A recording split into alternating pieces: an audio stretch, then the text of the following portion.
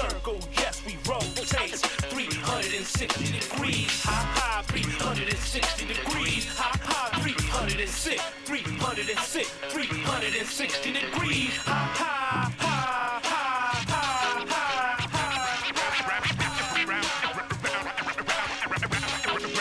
Round and round, round we go. To the circle, 360. Round and round, round we go. Life was a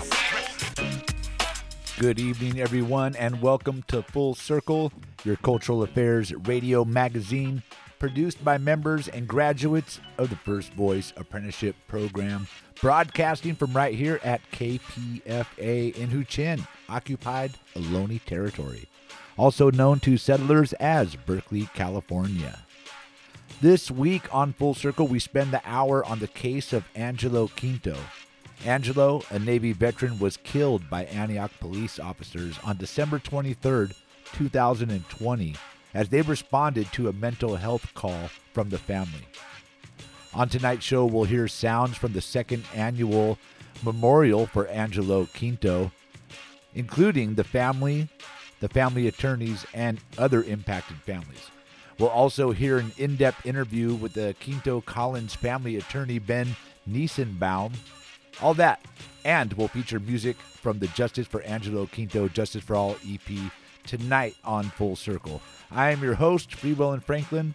I'm coming to you from right here in downtown Antioch. This is Bay Miwok territory. Keep it locked right here to KPFA.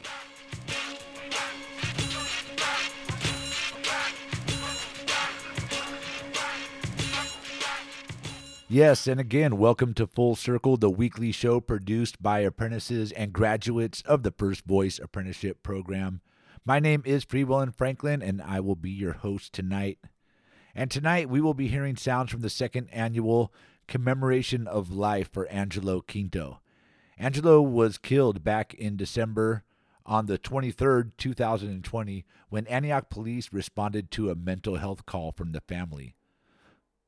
Police held Angelo on his stomach with his hands cuffed behind his back and folded his legs up behind him as well, and he was held that way with the officers' weight on him for several minutes. When the officers finally got off of him, Angelo had stopped breathing. EMTs arrived and started CPR, but Angelo never regained consciousness and was pronounced dead 3 days later in a local hospital. Angelo's family has fought tirelessly for the past 2 years, not only for justice for their son, brother, and nephew, but also to put laws and systems into place so that hopefully, other families would not have to go through what they did. Most notably, what they've done here locally, they have body cams for the Antioch police, and rolling out in February, a non-police emergency response team for mental health calls. This past December 23rd, the family held a celebration of Angelo's life and shared what has taken place over the last 2 years since Angelo was killed. This is the opening of the event, starting off with Angelo's sister and stepfather, Bella and Robert. After them, we'll hear from the family attorney, John Burris. Hello, everybody. Thank you for coming both virtually and in person. I'll be looking down at my phone a little bit because I have some notes here. But yes, today we're here commemorating Angelo Quinto, who I called Qui Angelo, on the second anniversary of his death, his killing.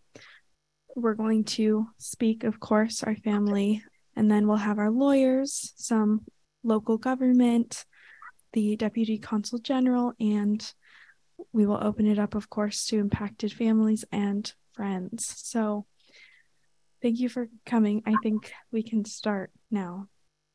Dad, you go ahead.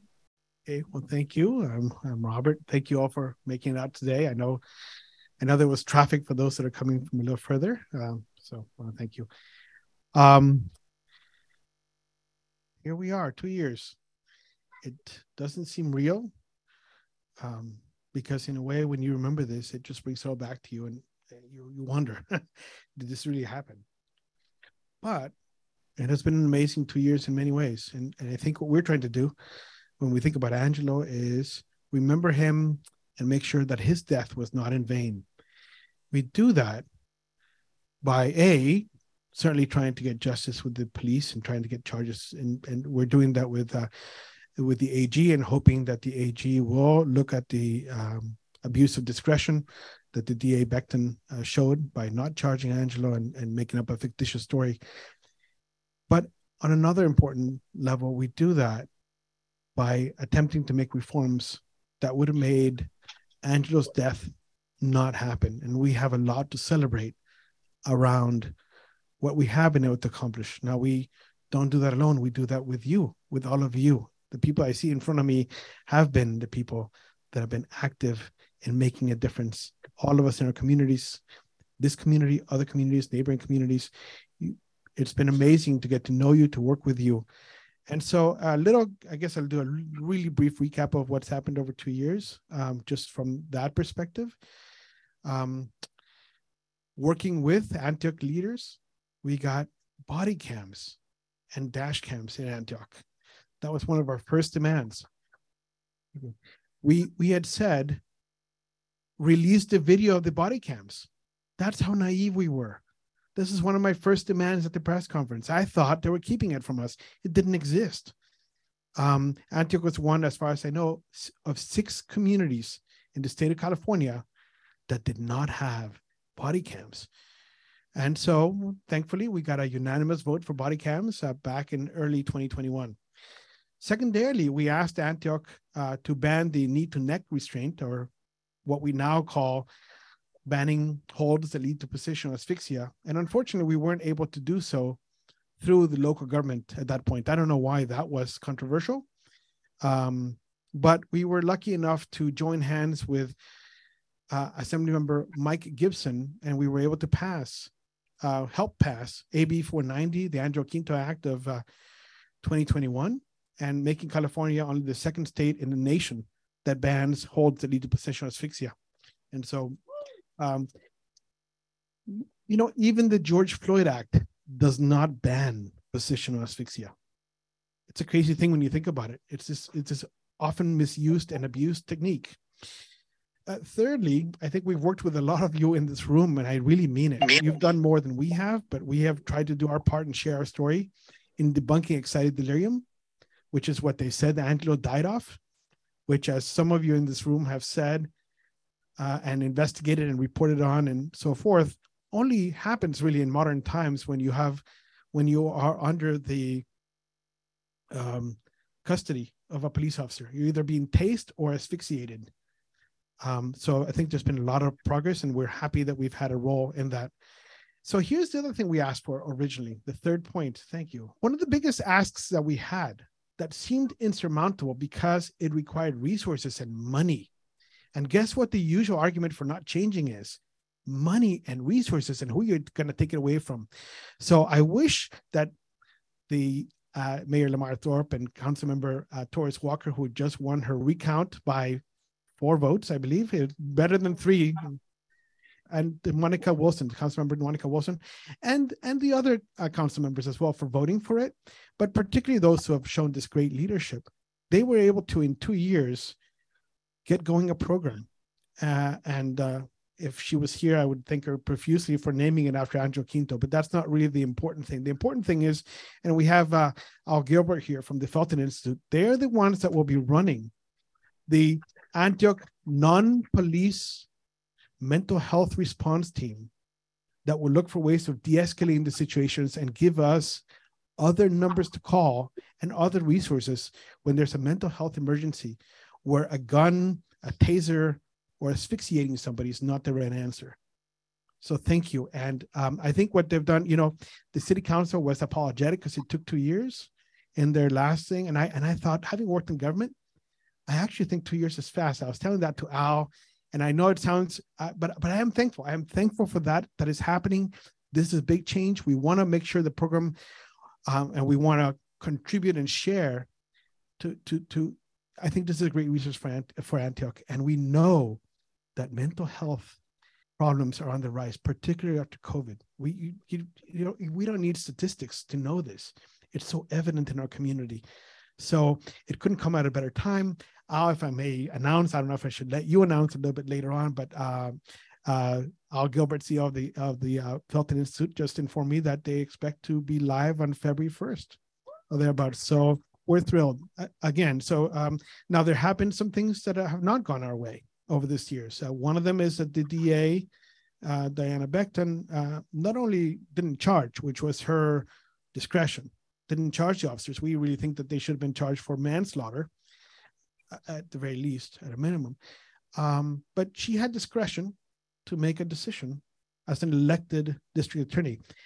Instead of using her discretion, she abused her discretion by lying and coming up with a totally different story of what happened, and attempting to exonerate the police officers. So we've asked State Attorney General Rob Bonta to look into the case. He has agreed to look into the case, and we hope that we can give him resources so that he's able to do that. I know he has been courageous and has shown leadership in with other families, impacted families. We know well, because unfortunately we're now members of a club that nobody wants to be a member of, and we're close. We talk to each other. So we know he's been courageous in taking those cases. We hope that he will really review what is, to me, a really clear abuse of discretion by DA Diana Beckton, because she didn't have to lie. She could have said the truth, and there's nothing we could have done about it. We'd never expected them to charge. It doesn't happen in these cases. But to actually manufacture a different story is really troubling for any official. The other thing that didn't go our way this year, but we'll have to come back, is AB 1608, which would have separated the sheriff from coroner's offices in California, was not able to muster the votes at the very last second. The sheriff's offices and many Democrats came out against it. And so we have to work to reform and so the Democrats understand, even in California, the Republicans voted against it, but the Democrats came out at the end, a lot of them, half of them, and voted against it. So we have to work to educate those folks and to have them understand better that California is only one of 3 states in the nation that allows still to this day. Now, 200 years ago, that wasn't the case. But today, when the sheriff is not the only government in town, California remains one of 3 states that allow the sheriff and coroner to be one and the same, and therefore the sheriff to investigate its own officers when they do something, and to determine why somebody died when their officers killed them. And so it's wrong. Montana, Nevada, and California are the only 3 states left in the nation. So we have to work to change that. So I will end it with that and say that, this keeps on going.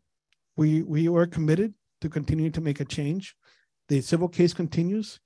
I think you will be seeing more news, and we will continue to try to debunk excited delirium and come up with, continue to work towards making this community better. That gives us hope. And that is, for us, the thing that makes Angelo's death not seem so incredibly, what's the word I'm looking for? Just, it would have been a wasted life if we cannot make something good out of it. Because he was not violent, he was not under drugs. And the same officer that came out here to this house in October and 5150'd him, the same officer that came 2 months later. So he knew that Angelo wasn't violent. He was paranoid. He may have been in pain. He was terrified of the police. Please don't kill me. Please don't kill me. But he knew that there was no violence there. And so we'll continue to work towards justice. We still have hope. There's much more to come, I think. And so with that, I'll turn it over to Bella so she can take us to the next thing.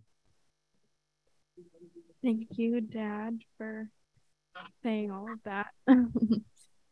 Before we transition over to our lawyers, Ben and John, who we have on Zoom, I just wanted to make a small announcement of something that is upcoming, and that is a family-run support group for impacted families and community members. And by impacted, I mean impacted by police violence, of course. I will be running it, and we'll be starting up sometime January. But that's just a new resource that we wanted to share with you guys, and something that we look forward to expanding on in the foreseeable future. So now I think we're going to transition to Ben and John on Zoom. That might take a moment. I'm here. One, I'm pleased that I'm able to appear here today. All of you mean a lot to us. Been in my office. I really use this case as a shining example of what the community can do in terms of putting forth an agenda that's related to a case that happened and making things change, make real change. And your efforts are going to the legislature, going before the council. These are commendable. And this is, I've heard me say this before, but this is what real democracy looks like, notwithstanding what we've seen with the effort to overturn the government. But in local communities, this is what it looks like.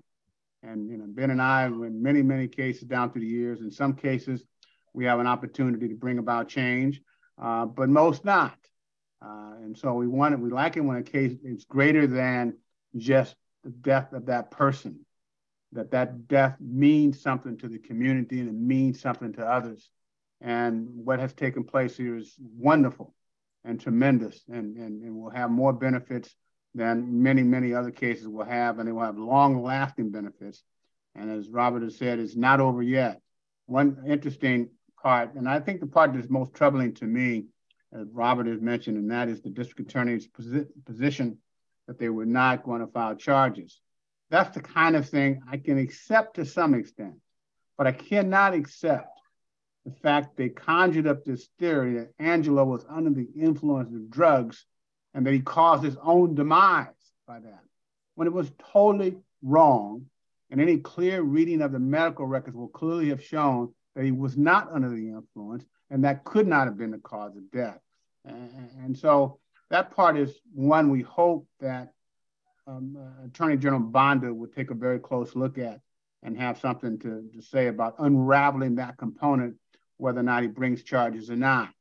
The other thing that, and I'll have Ben go from here, but the other part that you should know, and that is one of the police officers in this case is involved in a huge scandal and very well may get indicted either for acts of brutality or fabricating his education by having someone actually proctor the classes for him and give him a grade, all for the express purpose of trying to increase their pay, which is scandalous. And so it may very well impact this case in terms of how ultimately, when we get down to a jury trial or resolution of it, that may have some impact on the ultimate resolution of the case.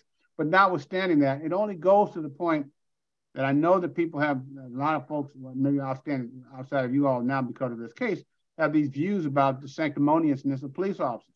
Well, this is an example that they can be very, very corrupt. And it's not the first case I've had where the officers, in fact, were engaged in extracurricular illegal activities, where they, in fact, were getting drugs from people, put them in their locker room, and then taking the drugs out and reselling them to the community. So this is a sort of a collateral attack on that. And it also goes to the underpinnings of our case here, because of all the statements that were made initially. So I would only say that we're making real good progress here. And I think it's the family's willingness to stay in charge and stay involved and stay connected to it and really is helpful. And then I think it's the kind of thing that it's a map and sort of symbolic nature for all other communities where you have loved ones who have lost by the police.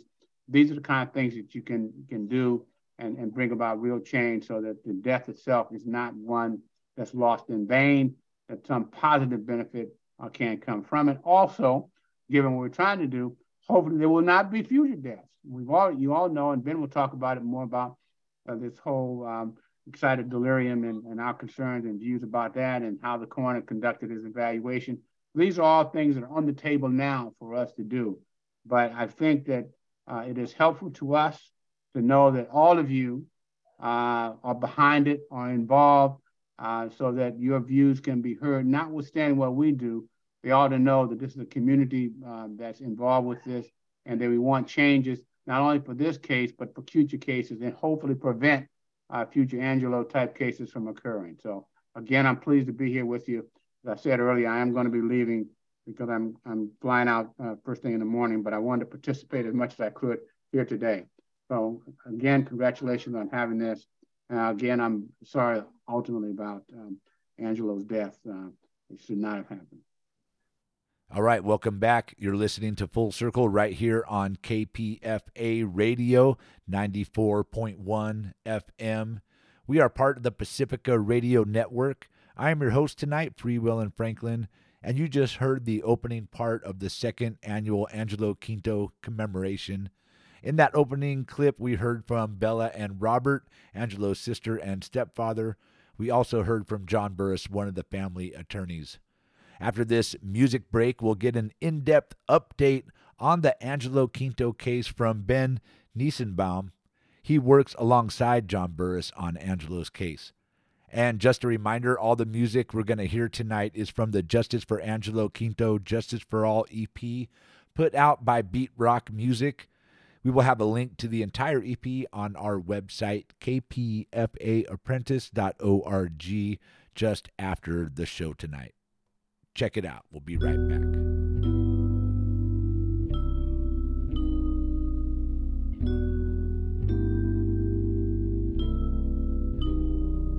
For my people, we see you from down south to the bay, from New York to LA, from mama to the grave.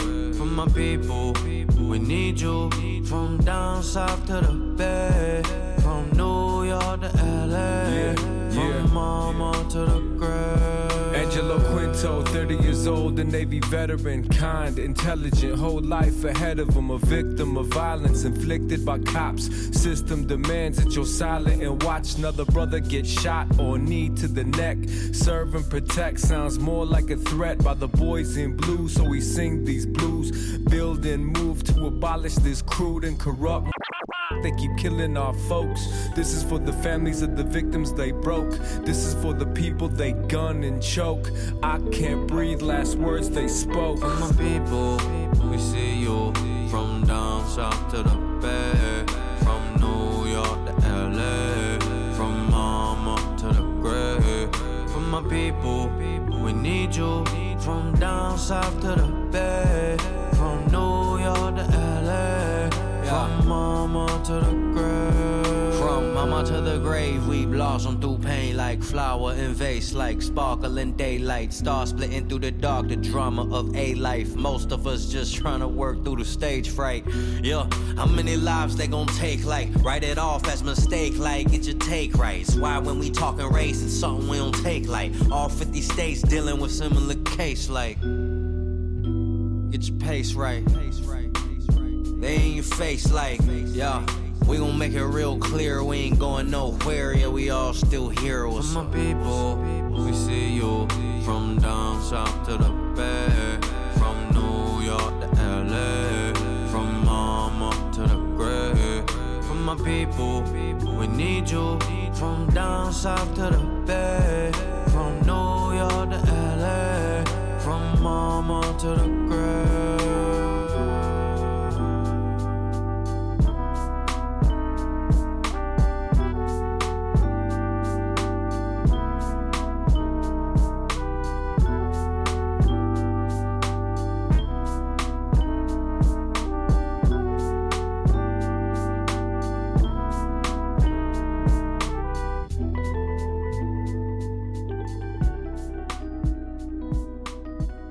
All right, welcome back to Full Circle right here on 94.1 FM, KPFA and kpfa.org, part of the Pacifica Radio Network.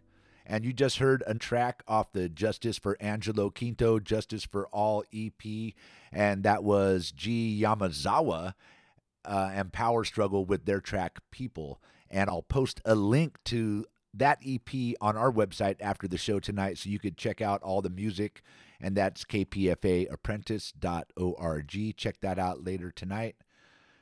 And before that, we heard the opening speakers from the second annual memorial celebration for Angelo Quinto, and we heard from Bella and Robert, the sister and the stepfather of Angelo Quinto, and we also heard from two of the attorneys representing the family, John Burris and Ben Nisenbaum. And again, if you're just joining us, Angelo Quinto was killed on December 23rd, 2020 by the Antioch police as they responded to a mental health call from the family. So coming up next, I'm going to be speaking with Ben. He is one of the attorneys representing the Quinto-Collins family, and he's going to make it a little more clear on what is happening at this time, 2 years later, with the Angelo Quinto case. Welcome back to Full Circle and KPFA, Ben. Thank you, Frank. Now, Ben, I kind of want to go through a few things, as we mentioned earlier before we got on the air here, because a lot has happened in the last couple of years, including some new information. So let's take it back first to the report released by the district attorney, Diana Becton, and her reasons for not charging the officers in the death of Angelo Quinto. As we heard the family attorney, your partner, John Burris, say, it's kind of one of those things you expect. The officers are, not charged in most cases, but the district attorney went beyond just not charging the officers, and it sounds like they may have even falsified some information in the report. Can you talk about some of the findings in the report released by the district attorney that you and the law offices are disagreeing with? Well, ultimately, I think what's very troubling about it is it's a clear effort to exonerate the officers. They have no business doing that. It's one thing to say that they cannot prove a crime. It's another thing to try to exonerate them, which is what the DA's office appeared to try to do in the report. But beyond that, the report made several misrepresentations. For example, the report claimed that fentanyl contributed to Angelo's death, which is bizarre because he was given fentanyl in the hospital after he had already essentially died.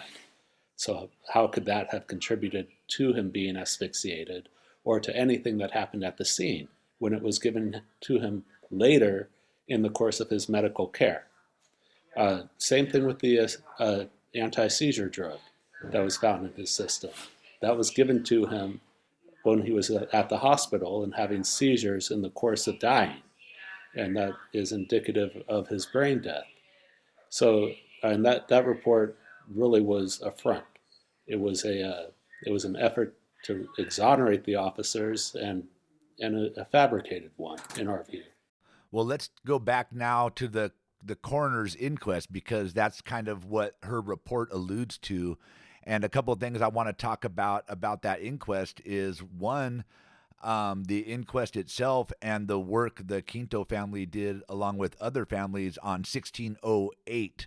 We'll talk about that, separating the coroners from the sheriff's office. But let's start with the findings of the coroner's inquest and how they said Angelo died. Can you kind of walk us through Dr. Ogan's report, and then let's compare that with what you found through your own independent autopsy that you and the family have done, and some of this new medical records that you, the attorneys, have finally gotten from the coroner's office. So first, kind of lay out what the coroner's inquest said happened to Angelo. So the first thing to know, though, is that the coroner's inquest testimony was inconsistent with the coroner's report. So the coroner's inquest testimony from Dr. Ogan was that Angelo died from so-called excited delirium as a consequence of having a stimulant in his system. And it didn't make any sense. He said there were no petechial hemorrhages in Angelo's eyes. We knew that wasn't true because we had done a second autopsy that showed numerous petechial hemorrhages in his eyes. Most troubling is that the hearing officer never confronted Dr. Ogan or never had Dr. Ogan testify to what was actually in his report, because Dr. Ogan's report did say that asphyxiation could certainly be a factor in his death as well. That's what his autopsy report said, that was also a factor, or also could have been a factor. So what you had from the coroner's inquest really was propaganda, and baseless propaganda, and that's one of the problems, right? One of the things that happened, Angelo's family is trying to separate the sheriff's office from the coroner's office. because there's an inherent conflict when you have law enforcement investigating themselves, but also law enforcement having authority over the coroner that determines the cause of death. And that's probably one of the main factors that will determine whether or not criminal charges are filed against the police. In this case, our view is they should be filed, they should have been filed, and even if you look at Dr. Ogan's actual autopsy report, which says that asphyxiation, positional asphyxiation, could have been a factor, criminal charges should have been filed. And well, let's break it down a little bit more because I want to make it clear what people are hearing. So let's go back to the excited delirium. Dr. Ogan said that Angelo died from excited delirium. Kind of explain what excited delirium is to our listeners. Excited delirium, at its most fundamental level, is being restrained to death by the police, being asphyxiated by the police, number one, because that's the only time it ever happens. That's the only time people die from excited delirium, when the police asphyxiate them to death during restraint. That's bottom line. This is a term that the American Medical Association and other medical associations say is not a true medical term. It's not a true medical term, and exactly, the AMA says that, other organizations say that, and the reason being that there's no causation between whatever the excited state the person is in and how they die. But there is causation between being restrained, having your chest compressed, not being able to breathe, and then dying from being asphyxiated. So there's causation there, and I think that's the biggest point. Just because a person is in a state of mind where they're obviously not in their right state of mind, and maybe they're acting in a way that is irrational, and maybe they're having hallucinations, other things of that nature, paranoia, that doesn't kill you. That's nothing that kills you. And there's nothing about Angelo's situation that suggested that he was about to die. Not until the police got on top of him did it become a true medical emergency. And then you said that what you found in the secondary autopsy you already knew was there, that there was petechial hemorrhaging. Can you explain to the listeners what that is and what that means when you find that? So petechial hemorrhages are pinpoint hemorrhages that happen in the thin blood vessels. They happen as a consequence of blood pressure, of blood backing up, and that happens because there's pressure applied to the body that's causing the blood vessels to not be able to pump blood out. So the capillaries actually pop, and they're very small capillaries. You can see them best in a person's eyes and eyelids. And so we had a second autopsy done that showed numerous diffuse petechial hemorrhages in Angelo's eyes and eyelids. So we knew they were there. And what does that indicate? What it means is that there was a lot of pressure placed on the person, a lot of weight, enough that it's consistent with being unable to expand your chest, which is a necessary part of breathing, a necessary component. And it means there was a lot of pressure placed on a person's body. So as much as the officers say that they never put any pressure on his body of significance, that's obviously not true. That can't be true. His body actually contradicts that. And the petechial hemorrhages are the best evidence of that. We know they're there, and I've deposed Dr. Ogan now twice, and I'm deposing him a third time later this month. And he's agreed that the autopsy pictures that we have show there are petechial hemorrhages, numerous petechial hemorrhages throughout his eyes. And he's unable to provide a good explanation as to why our pictures show those petechial hemorrhages that he says were not there when he did his autopsy.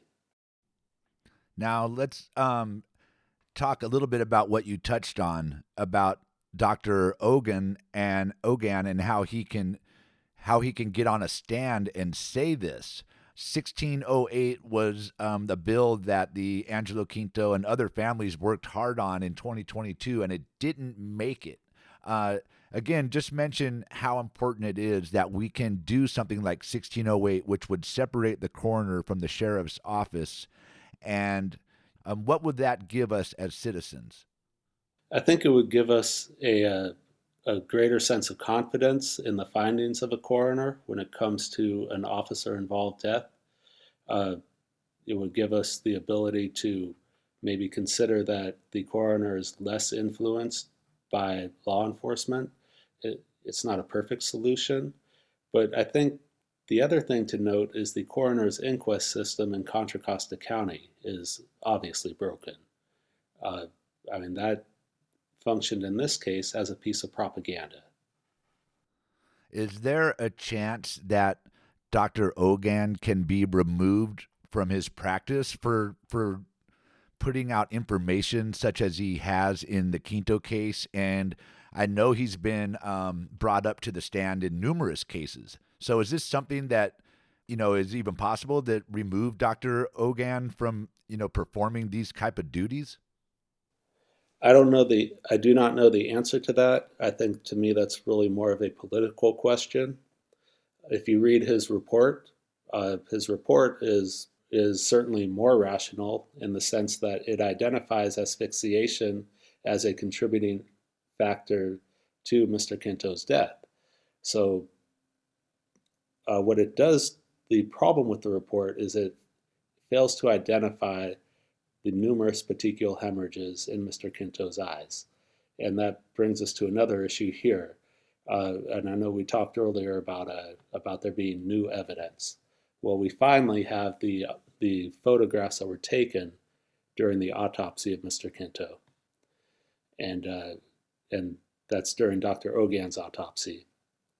And although there are only two pictures of his eyes, one of his right eye, one of his left eye, and they're not good pictures, if you put two and two together, what you can tell from the pictures that Dr. Ogan took is that petechial hemorrhages were present in Mr. Quinto's eyes at the time that Dr. Ogan took those pictures. And you can tell that because you can see what's at the border of his eyelids, and you can see what's right behind it when you compare it to the pictures that Dr. Amalu took during the second autopsy.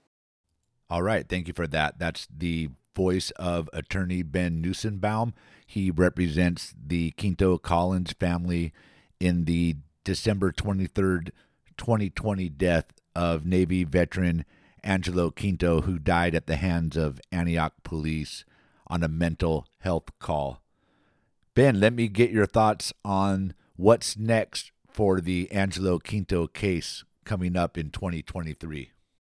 Look, and if the way the case is going, at some point we'll have a trial. I don't exactly have the trial date in mind right now. It got moved. But we haven't been able to depose the officers yet. We'll be deposing them soon enough, I think.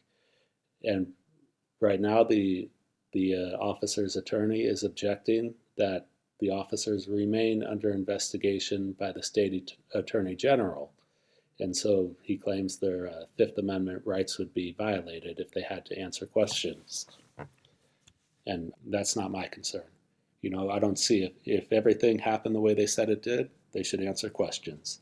We know it didn't. And of course, our view is that they want to avoid answering questions, period. I guess before I let you go, let's talk about the way the Quinto-Collins family has been able to drive positive change in our community and across the state. In a lot of cases, someone may be killed by the police, and after years of litigation, no real true justice is delivered, and there may be some sort of monetary settlement or something like that, and a payout to the family, and people move on with their life, but nothing really substantial changes. Tell us about how different this case is and the achievements that the Quinto family has been able to achieve. This case has been different. The Quinto family has done incredible work in terms of bringing not just awareness to what happens when people get restrained by police and prone restraint, and how people are killed that way. But there's been considerable legislation and policy changes that have been made in order to prevent prone restraint. But there's more work to be done. Although there are changes that now prevent prone restraint, they don't entirely prevent prone restraint. So there's more work to be done, but they've done wonderful work in that area. All right, Ben, I think we're about to wrap up. Is there any last words that you would want to say to the KPFA listeners regarding this case, or, police brutality and killing cases across the country? The first is, and we didn't touch on this directly, but they tried to hide my view is they tried to hide Dr. Ogan's autopsy pictures. Dr. Ogan testified in deposition that he took several pictures that were similar of kind and quality of Angelo's eyes, that were similar to Dr. Amalu's autopsy pictures. Well, that doesn't appear to be the case. It looks like he only took one of each eye, which is clearly below the standard of what should have happened by Dr. Ogan's own testimony. And so it was a very difficult thing to get the autopsy photographs. I had to pull a lot of strings, and ultimately we got them. And to me, it's just damning. It's damning of the entire process. How a person could look at those pictures and say that there were not petechial hemorrhages is beyond me. But Dr. Ogan will have to answer for that, and he'll answer that ideally at the end of this month. I guess that brings me to another question before I do let you go. Is there a chance after the Attorney General or after this case winds its way through that Angelo's death certificate could be changed from excited delirium to what would they change it to, at the hands of another, or is there a possibility of that? Because I know the family was very disappointed that, as anybody would be, that this fake science terminology was used in the death of their son. So is there a chance that death certificate could be changed? That is actually something that we are working on. It should be changed. It was an abuse of discretion, what happened at the coroner's inquest. It was a finding that was based on false testimony, at least at a minimum inaccurate testimony. But our view is false testimony, and it should be changed. There is a process. We're following that process. We won't be able to move forward with that process until I complete the deposition of Dr. Ogan, but we want that to happen, and it should be changed. This is a homicide. It should be identified as such, and that means death at the hands of another. That's what it should be. It is not an accident.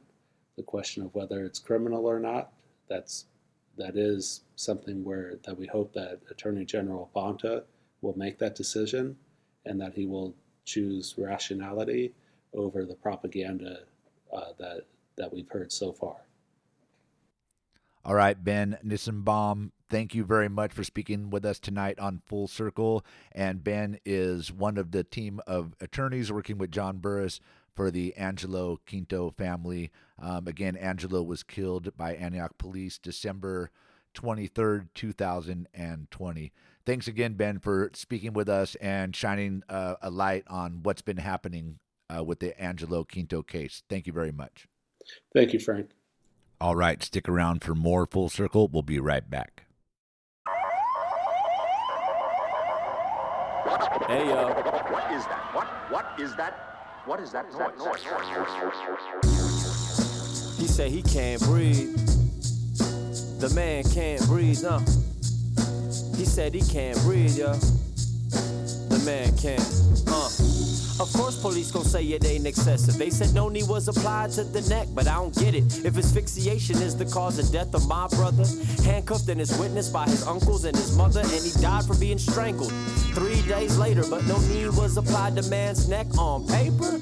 That make as much sense as a half a penny. That's why I stay abusing Bud like Kelly. I'm all edgy, yeah. I've been in this fight for quite a long minute, since LA 92. That's a really long minute. Whether black is George Floyd or Filipino is Quinto. This goes out to all the people we've lost to the post-roll. The Jake 1250 at one time. They gon' try and press you just as sure as the sun shines. So I suggest, no, I insist that you get your Asian ass up and start to resist. Don't go crying about the hate to your ethnicity, homes. You had opportunities to scrap with enemies' homes. The culprit of the real defamation of a people. The kung flu talking is from China type people. Don't mistake a crime of need with a crime of hate. That punk police who killed Angelo, that's the face of hate. Rally around the family, link this family with that family to f it up so badly that they gotta listen to us chanting Angelo.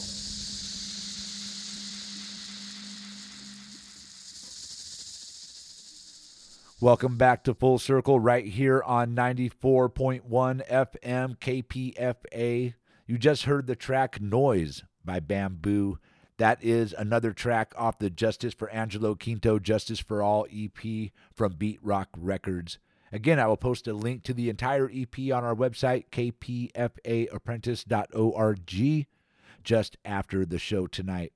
Now, to close out the show tonight, we'll hear from some of the other families that have been impacted by police violence. They spoke as well at the second annual Celebration of Life commemorating Angelo Quinto. I believe I'll have time for about 2 of them tonight. This clip starts off with Angelo's stepfather, Robert Collins, introducing Ton Hall. Her son, Miles Hall, was killed by Walnut Creek police in 2019. Miles was also killed during a mental health call. Then we'll hear from Uncle Bobby and some of his remarks that he made. Uncle Bobby being the uncle of Oscar Grant, who was killed by BART police in the early hours of New Year's Day in 2009. Check it out. So we'd like to invite then some of the impacted families. Maybe Ton could lead off, and we have several here. And I would just say this, we often say, and when it comes to families, you become a member of a club that you don't want to be a member of. But, it's an amazing journey to go through it with all of you guys. I've gotten to know you, to love you, and to respect you, and to learn from you. And you have encouraged us, and you have inspired us. And so all of you. Hi, everybody. Hi, my name's Ton Hall, and it's my daughter, Alexis, Miles's sister. Miles was killed on June 2nd, 2019 by the Walnut Creek Police Department while experiencing a mental health emergency. So we're here, to support the family. Like they said, you're in a club no one wants to be involved in. But, we're here for you guys. We're here to support you, to work together, to be a coalition, to collaborate on ways that we can make a difference. And we started the Miles Hall Foundation, and our main focus is decriminalization of mental health, of mental illness. We shouldn't be calling the police. And it's great to see that we have the Felton Institute here, who is, making those changes and working with Antioch. And but that's because of Angelo. We're here. Angelo is because if we're here making these changes, we can always know that his death won't be in vain, along with my son, Miles, and countless others. So we just are here with you. We love you. And we're just sorry we're here. But know that, it's fun to hear the stories about Angelo and how beautiful he was, so let's never forget that. And even though we didn't know him, we see that twinkle in his eye, and we're here for you. So thank you. I'm gonna say his name, Angelo Quinto. Thank you. Can we say Miles Hall as well? Thank you. Sorry. I just was remembering that I think all of us who've experienced this, we can still hear the sound of their voices and their laughter and their terrible singing. Maybe some of them sang well, but you can still hear it, and you want to hear it again. We also welcome the family of Oscar Grant to come speak as well. First, for those who may not know, I'm the uncle of Oscar Grant, affectionately known to the community as Uncle Bobby. Of course, Oscar's mother, Wanda's my baby sister, Oscar's mother. First, definitely our love, our condolences, and our commitment to work with the family to continue to get justice for the family, but not only just justice for the Quinto's family, but for those hopefully that we don't want to come behind us. And so is it the Felton or Felton? Felton, thank you for the great work that you're doing in the community. Of course, to Gigi for mental health, because I can remember early in my journey, I saw I think it was 2015 when I did the research, 56% of police killings were of an individual that was having a mental crisis state. And I knew back then, that this was a major issue concerning police violence in this country. But we should keep the faith, and I'll just say this. During our journey, we've, of course, run back and forth to Sacramento. And so there has been legislation passed that has actually helped open the doors for us to continue to reform this sick policing agency here in the state of California, one of the most egregious. Of course, it started in 2009 with the murder of Oscar Grant and us getting a citizen oversight with an independent auditor that is still at work today. Sadly, behind the murder of Oscar Grant. Of course, I can move to, we'll just say 2015 when AB 71 was passed, which is the use of force data collection, getting that data to prove what we're saying, that there was an exorbitant amount of Black folks and brown folks being killed by the police in this country. Following that with AB 953, the racial identification profiling act, because we asked the question, well, what are our chances of surviving if there is a police stop? And the statistics of that is so high, it's no wonder many of us run when we are stopped because we don't know what we're going to encounter. In 2018, we came back with the Right to Know, SB 1421, Senator Skinner championed that bill. And of course, impacted families, been supportive of all these bills. We've been at these places. So Cornell West said, if you want to hear the truth, you must let the suffering speak. And I think many times when we went up there to the state capitol and was able to speak to these legislators, they begin to hear our cry and feel us, because before it was hardened hearts and deaf ears.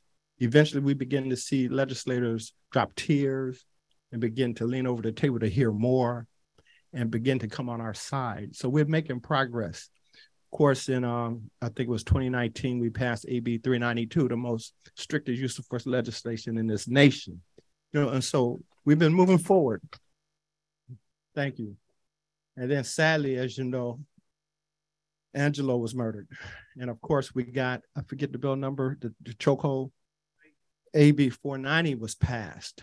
And of course, that issue that really came to surface was excited delirium. And I just shared with Robert, one of the testifiers when we were champion 1608 that deals with this excited delirium method that these medical examiners come up with to excuse the police from the murders that they commit.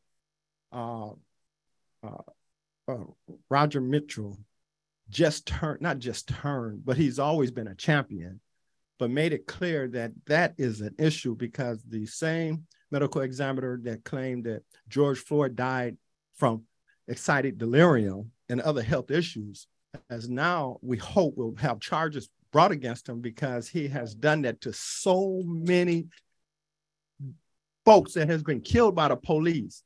So this is really coming up now. And Angelo has been sadly a champion of us really paying attention to that. We didn't quite get 1608 passed, but I believe if we could find a regular legislator or continue to charge with the one we had, I believe we can get it passed, because there's more evidence now that that is a concern and an issue. And there's been many other legislation passed. And one of the ones that we're talking about today is the the crisis hotline, dealing with the mental health issues instead of having the police come. So keep the faith. All right, I have to cut it off right there. You are listening to Full Circle right here on 94.1 FM KPFA and kpfa.org. That was the voice of Uncle Bobby, the uncle of Oscar Grant. And before Bobby was Ton Hall. Her son Miles Hall was killed by Walnut Creek police in 2019 during a mental health crisis. A big shout out to the families who, under tremendous circumstances, they work so hard not only for justice for their loved ones, but also to try and make it so what happened to them is less likely to happen to another family. So thank you all for all the work that you do. Also, we mentioned a few times tonight Excited Delirium. The Quinto-Collins family participated in an online launch of the Physicians for Human Rights Debunking Excited Delirium report. I'll post a link to the video and a report on our website, kpfaapprentice.org, just after the show tonight. And hopefully in the future, I'll be able to play some of that audio here on the air. And a reminder, I only played a couple excerpts from the second annual Angelo Quinto commemoration. I'll post a link to the Justice for Angelo Quinto Facebook page where the video should be posted. If it's not there yet, it will be soon, I am told. So thank you all for listening. That brings us to the end of tonight's show. Remember, check out our website, kpfaapprentice.org, just after the show tonight for important links and information related to tonight's show. And of course, I will post a link to all the music we shared tonight. Shout out to the Full Circle crew, Miss M, the executive producer, and me, Free Will and Franklin. I have been your host tonight, and I'm also the technical director for this show, Full Circle. Thanks again for listening, everyone. And remember, while you're out there, to please protect your health and also your humanity. And stay tuned to KPFA. Up next is La Onda Bajita.